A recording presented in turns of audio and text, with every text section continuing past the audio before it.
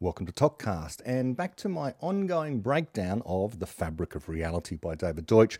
Today we are up to Chapter 11, Time, the First Quantum Concept. And today is going to be the first episode in what I expect to be a rather lengthy series. Time is a subtle concept, and today is more like an episode 0 even than an episode 1. We will get to some readings, but they will form the smaller part of the episode, which is going to be an introduction to various ways of looking at this concept that we refer to as time, which ancient thinkers have pondered and grappled with, and, well, St. Augustine put it best, where he says, quote, "What then is time? If no one asks me, I know what it is. If I wish to explain it to him who asks, I do not know." End quote. David pretty much begins the chapter with this quote that we'll see, but it's been used and repurposed over and again by physicists to explain the depth of the mystery that is time. Of all the features of reality that physics studies, none compares emotionally to that of time. Maybe you're worried that your home has a lack of space. There's some worry about space. Perhaps that loud lightning bolt now makes you afraid of thunderstorms, so electricity can cause fear. Perhaps the awe and wonder of seeing an image taken by the James Webb Space Telescope inspires you. There is much to connect to in an emotional way to the physical sciences, our new discoveries, and things that we encounter day to day that physics actually looks up, which can have an effect on us psychologically. But absolutely none of them hold a candle to time. Time is nostalgic, poignant. It is the essence of hope and regret, two emotions contemplatives strive to detach from. They want to live in the present moment, they say, neither dwelling on the past nor being concerned about the future. In a sense, to live time-free, perhaps. It is almost as if there are two kinds of time, the time that physics studies and the supposed experience of time that we people apparently have. What time is has always been more mysterious than what space is or what matter and energy are, at least to the typical person, and perhaps even to the professional physicist working in these areas. But we still have time. Time? What time do you think we have? I even heard time referred to recently as a terrifying concept. You could be terrified by... time is a terrifying concept. And this was a great little video about mathematics that David Deutsch tweeted out and I watched. And yeah, fortuitously, time was mentioned near the end of this particular clip. I recall myself when studying geology, as I've mentioned before, for a few semesters, and the lecture series turned to what is known as deep time or geological time. And when encountering this idea, gradually over the course of, let's say, a semester of studying geological eras and periods, students, one after another, would eventually come to some realization that when we were talking about geological eras, we were speaking about timescales that moved from being barely comprehensible to somehow emotionally stirring. People would gasp and wow at just how long ago and for how long things endured. Geological and cosmological time is tough to get one's head around. One reason is not that geological or cosmological or even evolutionary time is so long, but that human lives are so ridiculously short. It's a travesty. Yes, we are among the longest lived creatures on Earth, but at barely 100 years lifespan if you're lucky, or not so lucky, more healthy, wealthy and wise these days. This 100 years is a puny amount of time to be around. So every moment is precious. And the health and medical industry are among the most profitable businesses on the planet for good reason. People want to add more time and more quality time to their lives. All the talk now is about longevity and even for some, immortality. And as we say here, if no law of physics rules it out, such as for immortality, then what stands in our way but a lack of knowledge, knowing how to live forever? We, almost all of us, want more time, not just in our lives, but in the day. And if we were all optimists, we would all want more time. And not just for ourselves, but for everyone else as well. And here we'll ignore, except for a passing comment, those intellectuals who have argued themselves into a death cult, where it's good somehow that one generation passes on to make room for the next generation. They are, of course, the worst kind of pessimists, not to mention agists. And, well, anyone who argues that kind of thing, you can sort of guess the rest of their worldview. They're going to be environmentalists who hate the West. They inherit, or rather have rediscovered, ancient wisdom found in the holy books. It's good to die. Something better awaits. It's all a modern death cult, as I say. People who argue against longevity research or even immortality. Well, we're not going to have that here. We want more time and more life and more flourishing of people. We want more people with more time. Time is almost an obsession for many, and for good reason, both inside and outside of professional physics. It goes beyond mere curiosity. We lose people we love dearly and would love to speak to them again. Could we? Can we? Is there a way to time travel? Could we change the past? Or perhaps at least glimpse it again in full fidelity once more by being there? Or as I say, finally gain the holy grail of eternal life? People speak of making the most of their time, not their space, because we sense only the former is limited. There's enough space to go around. We wonder about what we'd do if we could have our time over again. When we're told, your time's up, we're rarely relieved at hearing those words. Unless, of course, it's the end of a stint in prison. We're told it's time to go, and off we go. The very word time features in more English phrases and cliches than just about any other noun. Language itself is moulded around moments. The passage of time seems to change. If we're in a traffic jam or the dentist's waiting room, 5 minutes seems like 15. But on the other hand, a long dinner filled with laughter and friends might seem like it goes by in a flash. It's as if our sense of time is tied to our noting of change in the world. If little is changing, time seems to move slowly. If a lot is going on, all our senses filled with events, time seems to move fast. But then people who report being in accidents where everything happens fast report things slowing down. What's going on there? Time, our experience of it, seems to have something to do with memory and the vividness with which we can recall a memory. And as you get older, everyone has the same experience. The older you get, the faster time seems to go. When you're 7 years old, a year seems to be indescribably long. Once you're past your 40s, Christmases and your own birthdays seem to come around much faster than they ever have before. Subjectively, time seems to dilate, which is to say, it seems to stretch or contract depending on what we're doing and how much time we've already experienced, or our age, in other words. Objectively, time does dilate, of course, but for different reasons. Two observers moving through space at different rates measure the passage of time differently. Two observers in similar places but experiencing differently the effects of gravity will experience time differently as well. And two observers separated by vast distances do not share a common time. Well, in fact, let's be precise. Strictly, none of us share a common time. We each carry our own individual times with us. But for day-to-day, for most intents and purposes, as they are, we never notice that difference. It's only to be found in the 15th decimal place of how many seconds have gone past. But I'll come back to the actual physics of all of this shortly, as far as we know it. Nothing quite stirs the same feelings within us as old photographs of ourselves, those we know which enable us to recall times past. Those photos seem to capture snapshots of universes that once were, but which have passed. Times and places that were so very different to what feels modern and somehow so much more fast-paced now. There in those old photos, there seems to be no change.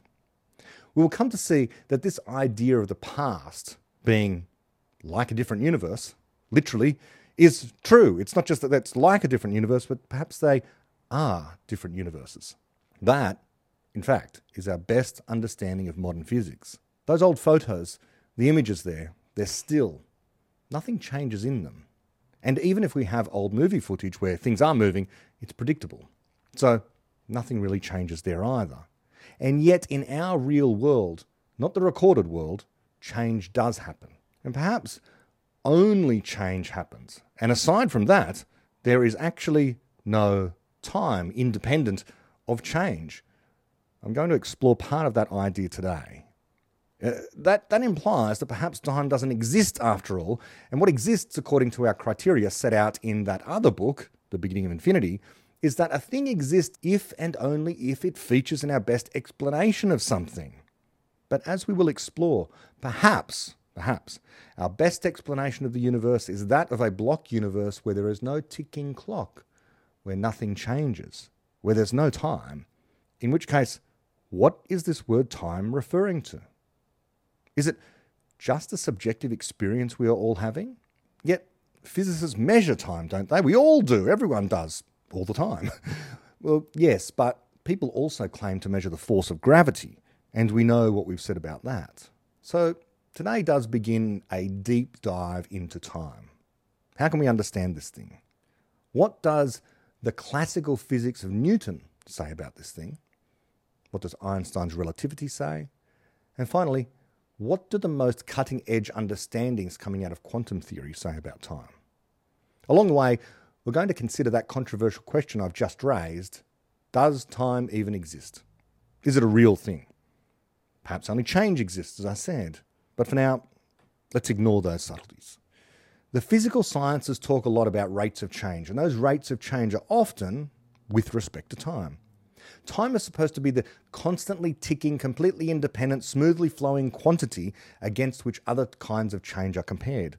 This is the Newtonian view, that time ticks away inexorably, somehow outside of the universe. 1 second per second goes past. It's the same for everyone, everywhere, at all points. It's a continuous quantity as well. You can divide it up infinitely. There's no smallest unit of time. And forget about the Planck time. That's not the smallest unit of time. It just puts a boundary on what we can measure. But classically speaking, there's no limit, not only to time, but to how precise you can get in measuring time. If here today it's March the 3rd, 2024 for me, then so too is it for someone in the next room, unless we're either side of the international date line or something. And yet, we know, as a matter of fact, from relativity, that people do not experience the same time. And so let me explain that. This idea that the time you measure between any two events is not identical to that which another person travelling at a different velocity is going to measure. That's the first physics fact I want to introduce here now, as we're talking about time.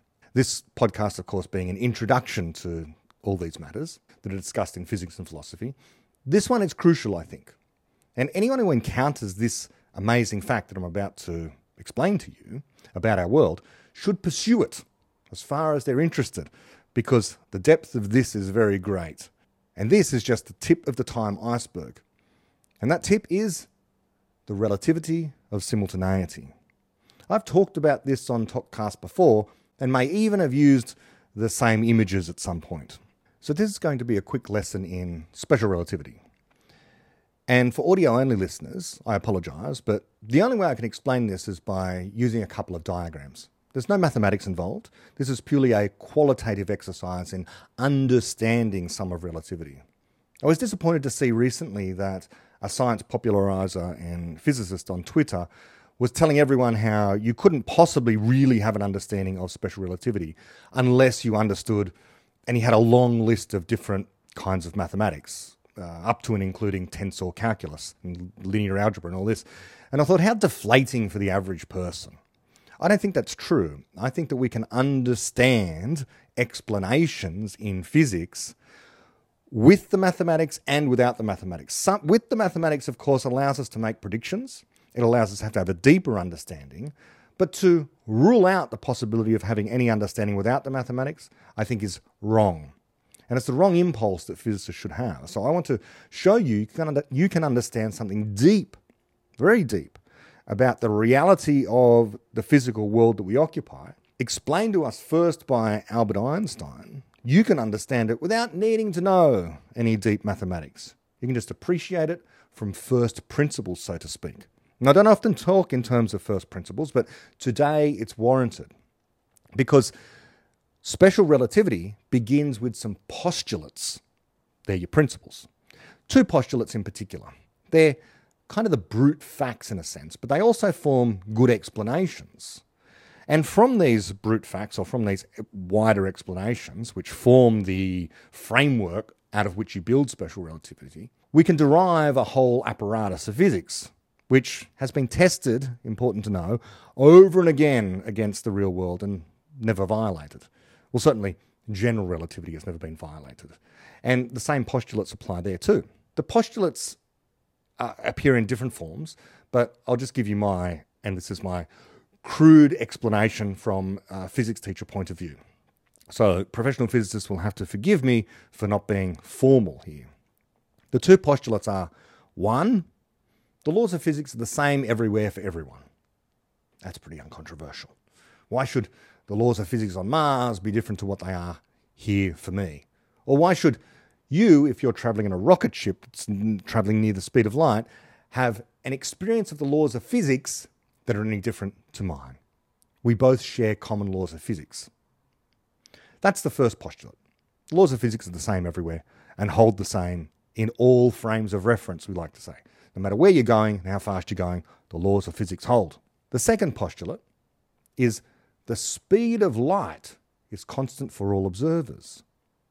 This is a brute fact, and it leads to the correct predictions in the real world. As I say, the first of those postulates is uncontroversial, but the second is something that sometimes trips people up, because nothing else is like that. And if you don't see the problem with that, then you have to think through a few thought experiments, I suppose. Like this. If you're travelling in a car that is travelling at half the speed of light, and then you switch on the headlights, how fast do the headlights appear to be going according to someone who is watching the car go past? Well, wouldn't it be 1.5 times the speed of light? A person standing off at the side of the road is going to see the car travelling at half the speed of light. The light coming out of the headlights is travelling at the speed of light. The speed of light plus the velocity of the car together would be 1.5 times the speed of light. But that, according to relativity, is an impossible state of affairs. Why? Because of the second postulate. The speed of light is constant for all observers. So the person on the side of the road can only possibly see, or measure, the light coming from the headlights as travelling at the speed of light. The person in the car, likewise, when they switch on the headlights, notices the light streaking away from them at the speed of light. Everyone agrees that the light coming from the headlights, no matter how fast they're travelling, will be travelling at the speed of light. This seems to violate people's common sense understandings of how relative velocity works. And again, I would look into this if you're interested or if you don't know what I'm talking about. In any case, the postulates are true because we can test the special theory over and over again, and its consequences, which rest on that assumption, are found to hold. On the other hand, if you do go with the common sense notion that the speed of light can change, nonsense follows. And the observations you make in the real world do not match what is predicted by your theory, which would be something like Newton's theory of motion and relative velocity. When I say light, by the way, it's important that we distinguish rays or beams of light from individual photons. It's the photons that travel always and only ever at the speed of light. A photon going through glass is absorbed and re-emitted by the silicon atoms in the glass, and therefore the ray, which is a collection of photons, takes more time to go through the glass than it does through an equal thickness of air. This is not because light slows down in glass, as the common and wrong explanation goes, but rather because the time taken for a photon to be absorbed by the glass and then be re-emitted takes time. But individual photons never deviate from the speed of light. The speed of light, by the way, is 299,792,458 meters per second. And it's exactly that, and defined as that. So it can't actually be measured. The speed of light can't be measured. I'm not going to go into that fully now, but the point is that the meter, the length of a meter, is defined in terms of the speed of light and not the other way around. The speed of light is the fundamental quantity. The meter, or lengths, are derived from the speed of light. For more on that, see Michael Murphy's page here. He is a physicist who studies light, and he's also a physicist who studies the possibility of the changing constants of nature. So if the speed of light did change, his point here in this article is we could never know. Isn't that interesting? Anyway, the speed of light being 299,792,458 metres per second is a rather clumsy number, but it's very, very close to 300 million. So that's easier to say. It's easier to remember. 300 million metres per second. But physicists who like to condense and truncate things usually write it as 3 times 10 to the power of 8 metres per second. So that's what I'll use. And that is the constant. Again, if you're still not convinced that the speed of light is indeed constant for all observers, look up the history of special relativity. Look into the Michelson-Morley experiment, among other things, and you can persuade yourself of this counterintuitive fact. The Michelson-Morley experiment didn't prove, so to speak, the speed of light is constant, but it showed that there was no luminiferous ether, and it comes to bear on this question. But if you can take the fact on board, if you can just accept it now, that in fact it's required that the speed of light be constant for the special theory of relativity to work, and therefore us to be able to, and all physicists to be able to explain the world as they do, and to run experiments which do not contravene the special theory of relativity, but rather the special theory of relativity's predictions agree with the outcome of experiments. In other words, the special theory of relativity really does explain what's going on in the world. Then you're forced, logically, to accept the speed of light is constant. So let's have a look at this relativity of simultaneity thing and see what bearing it has on this question about the nature of time. So I'm going to attempt to explain the relativity of simultaneity. One of the very first concepts that people who study special relativity encounter. One of the most exciting and counterintuitive of all of the ideas in relativity. It just gets more interesting from here. But once you grapple with this, you can grapple with the rest. The idea classically, prior to Einstein, was that if something happens at the same time, for me, then you would agree that it happens at the same time. But here's an artificial one that I'm going to make up. It's a common thought experiment, as happens in discussions of relativity quite often. This thought experiment is going to involve a train carriage. And the train carriage has doors at the front and doors at the back. And right in the very middle of the train is a light. And the light can be switched on or off by our observer. Our observer looks to be Einstein in some sandals. Einstein has the ability to switch on the light. Who cares about that? Well, the light is there as a switch itself because the doors at either end of the train are light operated. If the light is off, the doors close, but when the light is switched on, the doors will open. But they'll open only after the light is switched on because it takes some time for the particles of light, the photon, to actually strike the front and rear doors. Because the observer, Einstein, and the light itself are in the dead centre of the carriage, it's an equal length, an equal distance to the front and rear of the carriage. So if Einstein turns on the light now, then photons of light will streak away from the incandescent light that we can see there towards the front carriage and the rear carriage, travelling an equal distance, and will strike the front carriage at the same time it strikes the rear carriage. The light will strike both doors simultaneously. Einstein will say the doors open simultaneously because the light will hit them simultaneously because the light travels the same distance to the front and to the rear. He is, after all, standing right in the middle. There's nothing mysterious about this, is there? If you are outside the carriage, surely you would agree. And you would if the carriage was stationary. However, what if the carriage is moving to the right on my diagram here with some velocity? Einstein has said that the doors open simultaneously.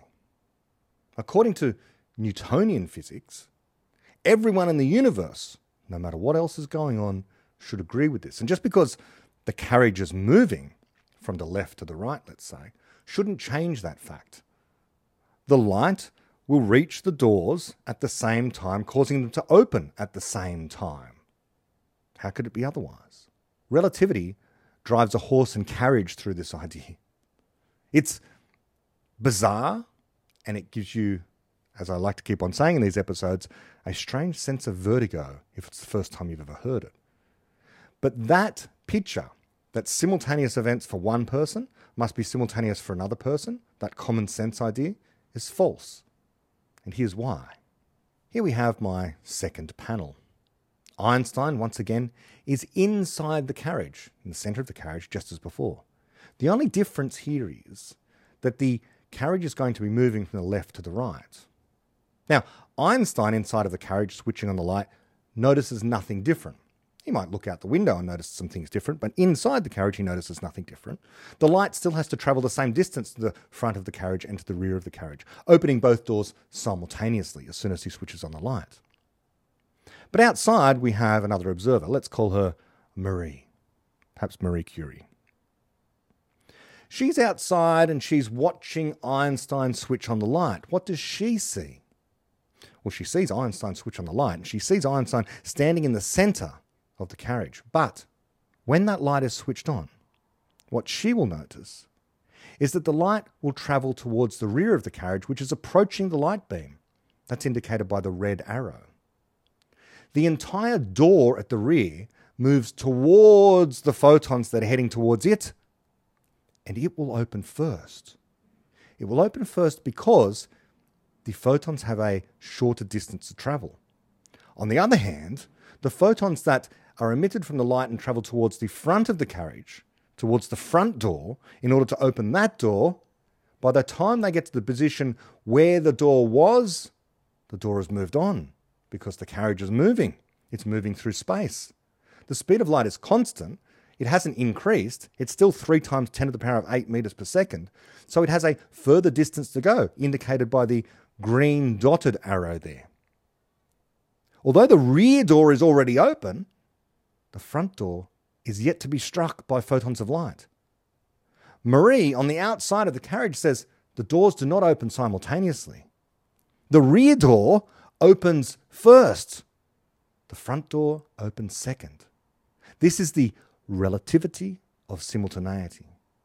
What is simultaneous for one person, one observer, Einstein inside the carriage, is not necessarily simultaneous for someone outside the carriage. In particular, if the carriage is in motion and the observer outside is at rest with respect to the carriage. From outside the train carriage, an observer sees the light travel to the front and rear doors, but the rear door moves towards the light, so opens first, while the light must travel further to catch up to the front door, which is moving away from it, so it opens later. The forward and rear rays travel different distances, but inside the carriage, they travel equal distances. This is an amazing fact. And moreover, there's no lower bound on v, the velocity at which the carriage is moving. In other words, any motion whatsoever will strictly cause events for one observer to occur at a different time to those of another observer. But day to day, no one ever notices this, of course, because v is too slow. V has to be close to the speed of light before it's noticeable. But noticeable is not actual. The actual situation is that we all have our own unique nows. There is no objective universal now throughout the cosmos. For Einstein, inside the carriage, now meant this and that door open simultaneously. But for anyone else, which is anyone outside the carriage, outside his, or rather anyone not co-moving, as we say, with his carriage, now is different. So if you get that, well done. You've understood the basics of special relativity. Take a deep dive now into time dilation as a simple formula, or length contraction, and then move on to E equals mc squared. It's not hard to get there. It really isn't. People teach this stuff over a course of a few days, and they become quite proficient in understanding the theory. You don't need hard mathematics. If you can solve a square root and perhaps do a little bit of trigonometry, you're done. You don't need higher order mathematics to glimpse the basic underlying ideas here. So I've just explained how now is unique for everyone. Yet it also feels special, but it's not any more special now than that here is special.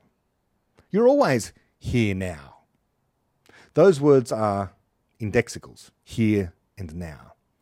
An indexical is a strange kind of word whose meaning depends on context. What does now mean, after all? It depends on who's saying it. And that is literally true. The version of yourself from yesterday is experiencing now. You are experiencing now. You are not your version, strictly speaking, from yesterday, although you share almost all memories and dispositions with them. This, by the way, is why, morally speaking, you're responsible for what that version of you yesterday did, and you're also entitled to what they were, but now is different for different people. What the hell am I looking at? When does this happen in the movie? Now. You're looking at now, sir. Everything that happens now is happening now. What happened to then? We passed then. When? Just now. We're at now. Go back to then. When? Now. Now? Now. I can't. Why? We missed it. When? Just now. So, the relativity of simultaneity illustrates something about now, and how now is not unique. It's not a universal. It's different for you and me and for everyone else. That's among our best understandings of time. That which comes from relativity, and it ties time also directly to space and motion. Where you are in space and how you are moving affects time. It also affects space, by the way, but that's another matter. I'm not sure if anyone's screaming at the screen yet or at their smartphones. Brett, this chapter is titled Time, the First Quantum Concept. You haven't mentioned anything about quantum theory. Yes, that's a bit awkward, isn't it? I've been talking relativity and time and said nothing about the quantum. That's tricky. But the fundamental point that David will come to is that different times are just special cases of different universes. And that arises out of the work of a couple of other physicists, Don Page and William Wouters, who have devised what has come to be known as the Page-Wouters construction.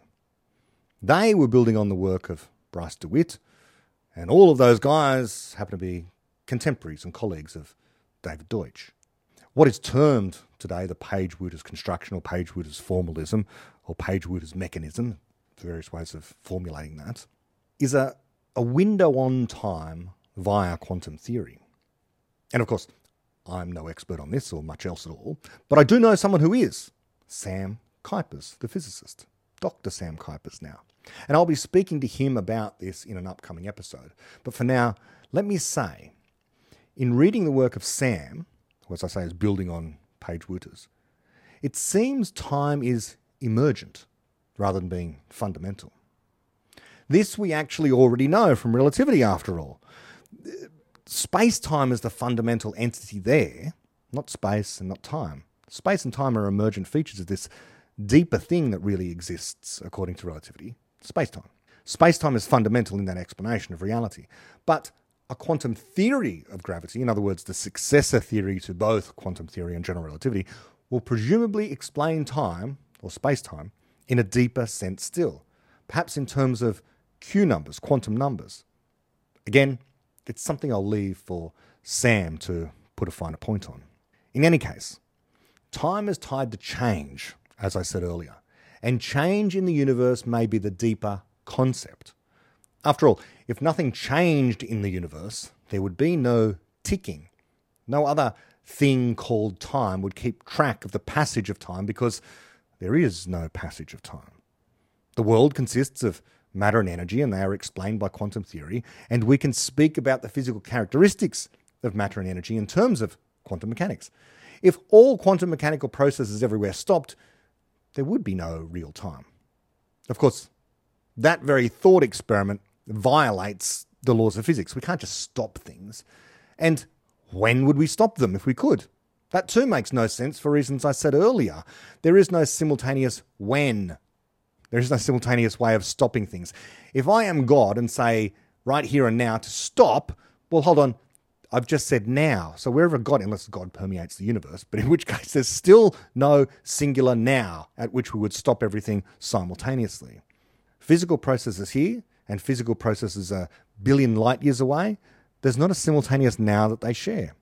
There is no universal when and no universal time when anyone, including God, says stop. This is all fascinating stuff, and we're yet to even mention something like thermodynamics. We're often told that the arrow of time is governed by the second law. The second law, as I've talked about often before, tells us that the entropy or disorder in the universe is increasing. And this is as time goes on. And also, as time goes on, we uncover knowledge and make progress. Now, these things too are fundamental in terms of invoking the existence of entities at a certain level of emergence in order for us to understand what is happening and what is happening to the universe as it evolves. Is it the case, however, that time really does have an arrow, or is it rather that our individual perspective on time or on events or on change is such that we perceive increasing entropy, and in a sense its opposite happening in lockstep, increasing knowledge, here on Earth at least? The increasing entropy bit is an unavoidable side effect of all physical processes, including the ones we choose to do, as well as the ones that just occur naturally without any intervention by people. But increasing explanatory knowledge is no side effect, nor is it unavoidable. We can choose not to increase our knowledge, which would be the wrong move, and increasing knowledge is an increase of order. But to achieve this, we export ever more entropy to the rest of the universe. But in our little corner, where life, and importantly intelligent life, has dominion, we can keep exporting that entropy to a universe that keeps getting ever larger, and in the meantime make our corner of the cosmos better. But here I have invoked the concept of choice and linked it to knowledge. We will get there too in this chapter in a subsequent episode. This is really just a teaser for what's to come. Now, I'm going to get to some readings from the Fabric of Reality today, but before I do that, I want to bring in another master of science writing, and one who has been interested in time for basically his entire career. And I could have chosen amongst almost any of his books, but I'll pick his most famous and most lauded, The Mind of God. Of course, I'm talking about Paul Davies. So I want to just read the very beginning of chapter 2 of this book. Just a few sentences.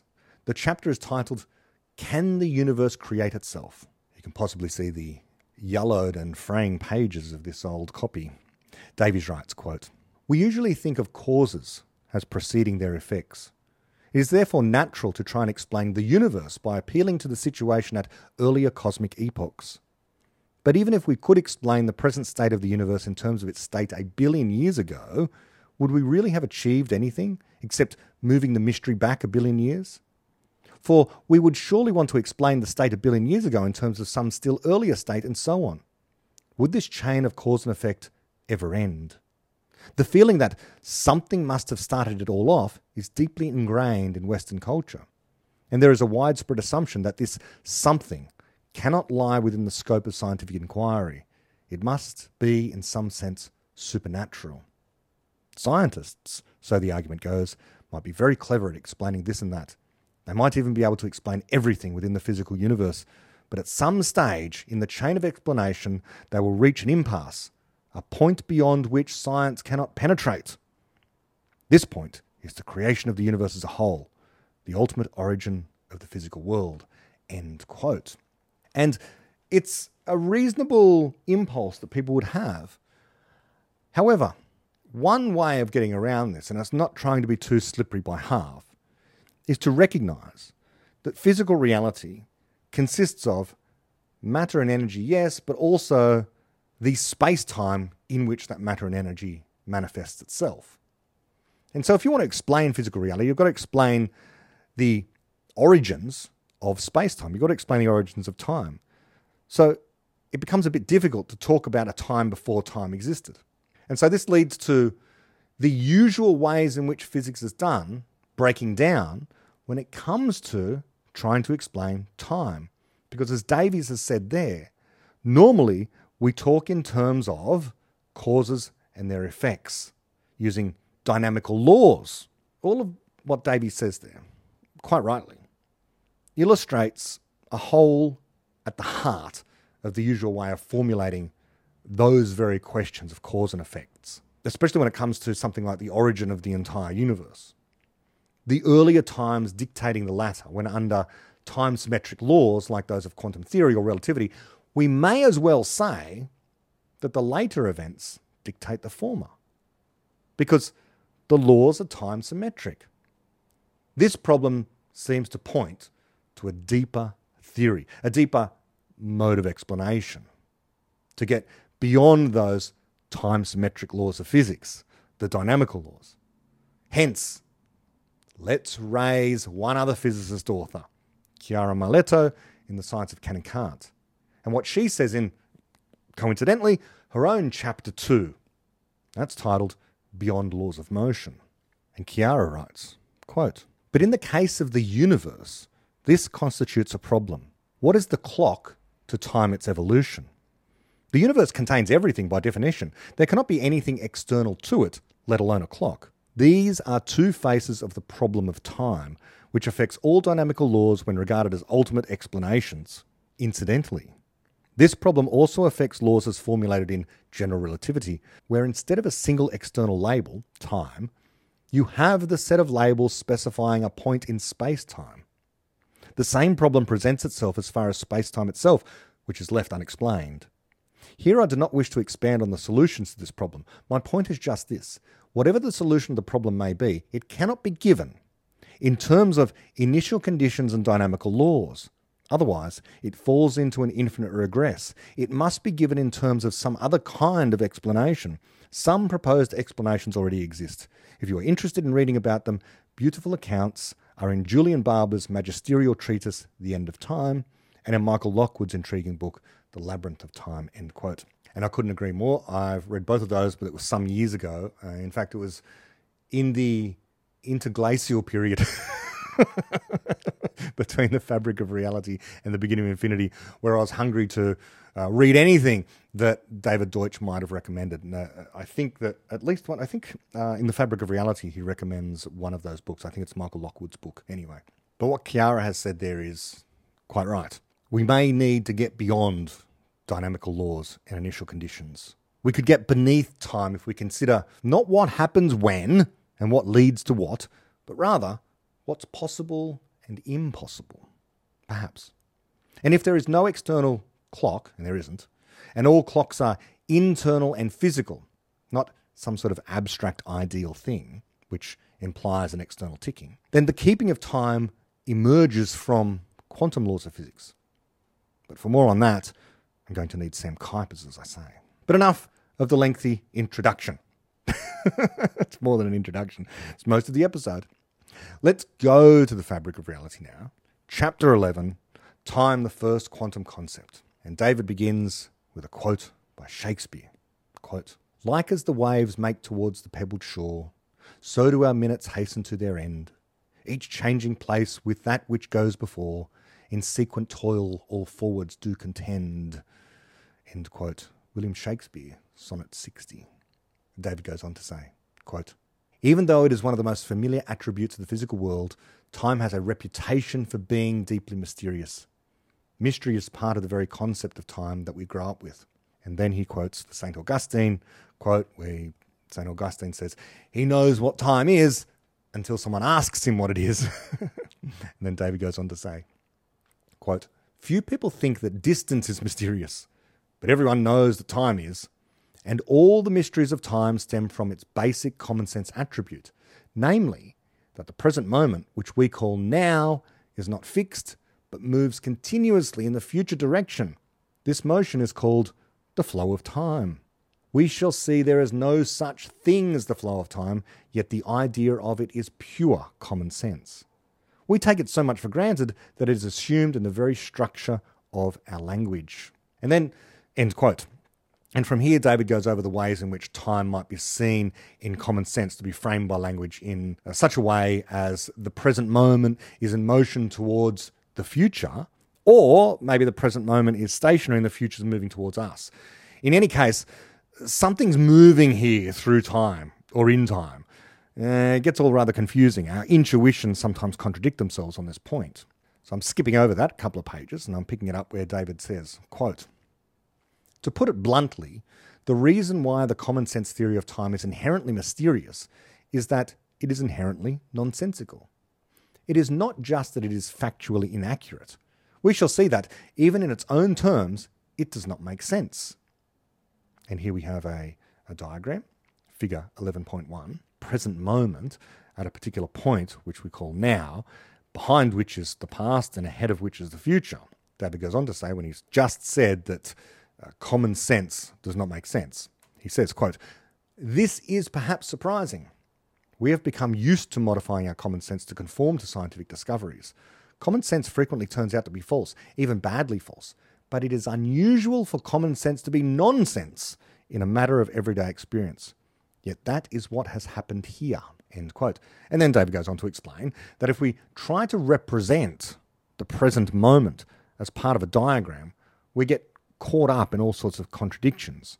We want to point to an instant and say this is the present moment, but we simultaneously want to say the present moment is moving. Well, which is it? And at what rate is the present moment changing its position, so to speak? Here's another picture that David has, 11.2. And he says on this, quote, "Consider figure 11.2. It illustrates the motion of two entities. One of them is a rotating arrow shown as a sequence of snapshots. The other is the moving present moment sweeping through the picture from left to right. But the motion of the present moment is not shown in the picture as a sequence of snapshots. Instead, one particular moment is singled out by the arrow, highlighted in the darker lines, and uniquely labelled now. Thus, even though now is said by the caption to be moving across the picture, only one snapshot of it at a particular moment is shown. Why? After all, the whole point of this picture is to show what happens over an extended period, not just at one moment. If we had wanted the picture to show only one moment, we need not have bothered to show more than one snapshot of the rotating arrow either. The picture is supposed to illustrate the common sense theory that any moving or changing object is a sequence of snapshots, one for each moment. So if the triangle is moving, why do we not show a sequence of snapshots of it too? The single snapshot shown must be only one of many that would exist if this were a true description of how time works. In fact, the picture is positively misleading as it stands. It shows the triangle not moving, but rather coming into existence at a particular moment and then immediately ceasing to exist. If that was so, it would make now a fixed moment, end quote. So let's just reflect on that. If we want a diagram to picture what time is like, and we know that there is a future and we know that there is a past, but there's also this moment in time called now that we experience, that present moment is somehow moving. But if you want to illustrate that present moment as being somehow in this flow of time, it is part of all of these different snapshots. After all, it's moving through them. So it was there in the past and it will be there in the future. So why isn't it pictured? How is the present moment singled out? This is a deep mystery. The fact is, we have a perspective. There's a here for us, but there's also a there. And we can turn there into here by walking over there, and such that there will become here. That's not that mysterious. We carry it with us. Now with time, the same kind of thing is going on. It's an analogous situation. We have a perspective on time, and we can see part of it. We experience or are conscious of part of it. Subjectively, we have the experience now, but now is not special except for the fact that we are experiencing. In the same way that here is not special. Me, I'm sitting in Sydney. There's nothing special about the fact that I'm here experiencing Sydney. I know that London and Paris and New York also exist, as much as Sydney exists. And there are people conscious there now. And I would be conscious there now too if I hopped on an aeroplane and went there. In the same way, the past is just as real as now, which is just as real as the future. And there are conscious entities there experiencing those as now. I know it's hard to accept. Jaron Lanier makes this point that people who don't accept the mystery of consciousness get tied up with the mystery of the present moment now. Because if you don't think that there's a mystery there at the heart of consciousness, then you have to explain why the present moment is singled out as different to all other times. On the other hand, if you say that time is not particularly mysterious, this way of trying to understand time, then you have to explain why it is that you're conscious of this time and not all the other times. Well, the fact is, you are located at a particular point in space and time, but you can move through that space-time. And you are moving through the time, and you can move through the space. It's just that you can't choose the rate at which you can move through time. As you're sitting there, you are carried inexorably in some way. But that, of course, contains a misconception that implies a flow of time. You're being carried. You're experiencing change is a better way of putting it. Skipping a little, and David says about that diagram, at best one could say that figure 11.2 is a hybrid picture, which perversely illustrates motion in two different ways. In regard to the moving arrow, it illustrates the common sense theory of time, but it merely states that the present moment is moving, while illustrating it as not moving. How should we alter the picture so that it will illustrate the common sense theory of time in regard to the motion of the present moment as well as the motion of the arrow? By including more snapshots of the triangle, one for each moment, each indicating where now is at that moment? And where is that? Obviously, at each moment now is that moment. Skipping a little, and David has another image, figure 11.3 here, and on this he says, quote, "This amended picture illustrates motion satisfactorily, but we are now left with a severely pared down concept of time. The common sense idea that a moving object is a sequence of instantaneous versions of itself remains, but the other common sense idea of the flow of time has gone. In this picture, there is no continuously moving point, the present moment, sweeping through the fixed moments one by one. There is no process by which any fixed moment starts out in the future, becomes the present, and is then relegated to the past. The multiple instances of the symbols, the triangle, and now, no longer distinguish one moment from others, and are therefore superfluous. The picture would illustrate the motion of the rotating arrow just as well if they were removed. So there is no single present moment, except subjectively." End quote. That last sentence bears repeating. Contemplatives everywhere can cogitate on this. Quote, "So there is no single present moment except subjectively." David goes on to say, "From the point of view of an observer, at a particular moment, that moment is indeed singled out, and may uniquely be called now by that observer, just as any position in space is singled out as here from the point of view of an observer at that position. But objectively, no moment is privileged as being more now than the others, just as no position privileged as being more here than the others. The subjective here may move through space as the observer moves. Does the subjective now likewise move through time? Are figures 11.1 and 11.2 correct after all in that they illustrate time from the point of view of an observer at a particular moment? Certainly not.